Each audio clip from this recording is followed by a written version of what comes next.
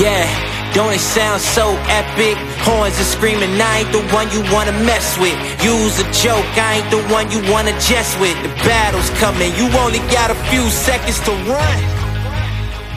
Yeah. Hey everybody, this is Matt from Cincy Jungle. Today we are wrapping up our position by position preview of the Bengals for the 2020 season, and today we are talking quarterbacks. And of course, when you're talking quarterbacks with the Bengals, it's all about one guy. It's all about the number one overall pick, Joe Burrow. So, look, we talked a lot about Joe Burrow over almost the last year. We've been talking about this guy, and now it's a reality. Now he's really there. We've seen him in a practice jersey. We've seen him throwing balls to A.J. Green, to Tyler Boyd. So, it's an exciting time in Cincinnati. Now, let's talk about some of the main things that Burrow brings to Cincinnati. First, he is great under pressure and has the ability to create outside of structure. So this is something that the Bengals have lacked. That ability, when the play breaks down, to get out of the pocket, to do some things with your feet, not necessarily just to take off and run, but to get the ball downfield, to keep looking for receivers. Burrow's ability to do that is really incredible. This guy can play. He can make big-time plays within the structure of the offense, but he can also make big-time plays when the play breaks down. All right, and this is something that's gotten a lot of talk lately, particularly because we see Patrick Mahomes do it. But this is something that Bill Walsh talked about. It was one of the things that he liked about Joe Montana. All right, it was his ability to create when things broke down. So that's huge. That's going to be a major asset to the Bengals moving forward. Also, in the red zone. The Bengals were bad in the red zone last year. Having a quarterback who can create is huge. In the red zone, a lot of those situations come up. It's a confined space. Defenses are able to play man. They're able to sit on routes. They're not worried about getting torched deep because the field has limitations. So having that guy who can create is huge in this situation in the red zone. Also, his ball placement. His ball placement is incredible. And we talk about accuracy, we talk about placement. Placement is more precise. It's not only getting it within the framework, within the area the receiver can catch it, it's also putting it where he's going to be able to rack the ball, to run after the catch. All right, because it's not all about air yards. Being able to rack up yards is huge as well. Burrow's great in a lot of different areas. He loves to throw the ball over the middle, extremely accurate over the middle. We saw him hooking up with Justin Jefferson a lot on these routes, and we're already seeing that he and Tyler Boyd are starting to build a rapport. That's already something that's being talked about out of camp. Boyd is the perfect type of receiver. Even though we've already seen some great things out of Tyler Boyd, I expect even more in the next few years as this relationship really starts to take off and they really get to know each other well, because he is a great receiver for Joe Burrow. All right, Joe Burrow's other favorite receiver in college was Jamar Chase. Great speed threat, deep threat. And a guy like John Ross, all right, when he gets back, being able to spread the field. Man, John Ross is going to love Joe Burrow. People have talked about Burrow's arm strength or lack thereof. Look, he didn't have an absolute cannon, but he's got plenty. It's going to be really exciting seeing him throwing the ball to John Ross. But probably the thing that Burrow is most well known for from what he did in college was the back shoulder fade. Throwing those really kind of jump ball, 50-50 almost type balls on the receiver's back shoulder. He's got a great feel for that, the way he's able to read the defense and the way receivers were able to adjust. The Bengals have a number of receivers who are really good at those type of plays as well. A.J. Green, incredible contested catch guy. Really smart receiver, can read on the fly.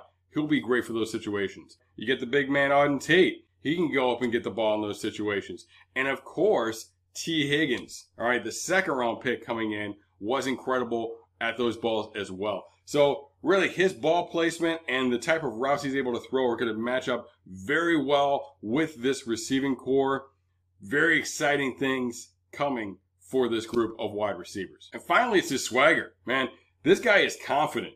He expects to win, and that's been a problem for the Bengals. Even in recent years, when they've been pretty good, when they've gone to the playoffs, when they put together some good seasons, they get to the playoffs and they lose. Or they get to a Monday night game and they lose, all right, on national television. they struggle. Beating the Steelers, I think there's a mental hurdle for beating the Steelers as well. Joe Burrow doesn't care about those things. Joe Burrow's going to go into all of those situations confident. When they get to a primetime game, Joe Burrow's going to treat it like he treats any other situation. When they get to the playoffs, Joe Burrow is going to be ready to go for the playoffs. He's been there before. He led LSU to a national championship. He had a ton of hype on him. Everybody knew he was going to be the first pick. He's had that pressure before. He can deal with it. And having that type of leader, particularly at the quarterback position, who has that attitude, who has that swagger, who has that confidence, is huge. That's going to be a major factor in this team's success in the future. Now let's talk about expectations. Joe Burrow is going to make mistakes. He's not going to be perfect. He's going to throw some picks. It's going to happen. But he's definitely got the confidence, as we talked about before, to overcome those things, to learn about it, but also to forget about it and move on to the next play. Bill Polian has said that Joe Burrow is going to struggle, and to some extent I agree with him. Like I said, there's going to be growing pains. He's going to have to make some mistakes. He will learn. He will move on, but he's going to make some mistakes. But I think Polian puts a little bit too much emphasis on that. Polian was with the Colts when they selected Peyton Manning. Manning threw 28 picks in his rookie season. Burrow's not going to do that. Yes, this offseason has been unconventional, but Burrow has been on top of this stuff. The Bengals coaching staff has done a really good job with this stuff. Burrow, number one, is not your average rookie quarterback. At LSU, he was in grad school. He wasn't taking classes all day. He was in the football office. He was studying. He was preparing like a pro. And number two, today's NFL is not the NFL of the 90s. We see all the time rookie quarterbacks come in and have success. The schemes they're running now in the NFL are more similar to what they were doing in college than ever before. Burrow was working with an NFL coach in Joe Brady. So rookie quarterbacks can really come along a lot faster now. And I think we should expect more out of Joe Burrow. Again, he's going to have some struggles. He's going to have some picks. But he will improve over the course of the year. At LSU, he got better in his first year, right? Everybody talks about, well, geez, he wasn't even on anybody's draft board in that first year. If you watch him as the season goes along, you could see the progression. You could see him getting better. You weren't seeing the number one pick. I'm not saying that. All right. But you could see that he was improving. He was getting better. Obviously, his second season was great. And part of that was Joe Brady coming in and some of the schematic changes they made to fit with Joe Burrow. But a lot of it was having that full offseason, getting to know his receivers, putting in extra time during spring practice, during the summer, and really getting on the same page with those guys. Overall, I have high expectations of Joe Burrow as a rookie, but we have to temper them. We have to be reasonable about our expectations in year one. This offense is going to be good. They're going to be productive. They're going to be much better on third down. They're going to be much better in the red zone than they were last year. Burrow will make plays. He will do exciting things outside of structure. He will do things that give us a glimpse of the future, of his potential, and the Bengals will win games. But as we've seen in recent years with a lot of other quarterbacks, it's all about year two. That development coming along year two, that's when we're looking at a guy who is a potential game changer, who is a potential driving force behind a championship run. In year one, I expect him to be very good.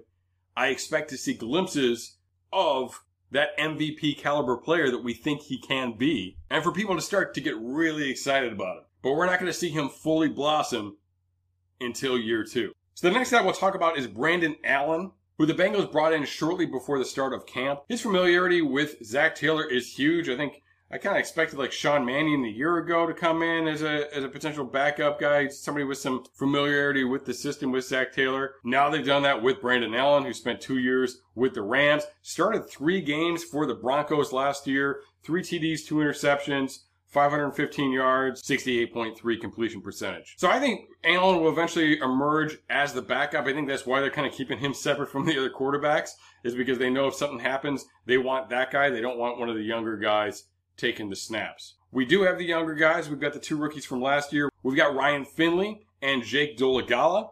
In a normal year, I would think they'd be battling it out, maybe competing for the 3rd spot.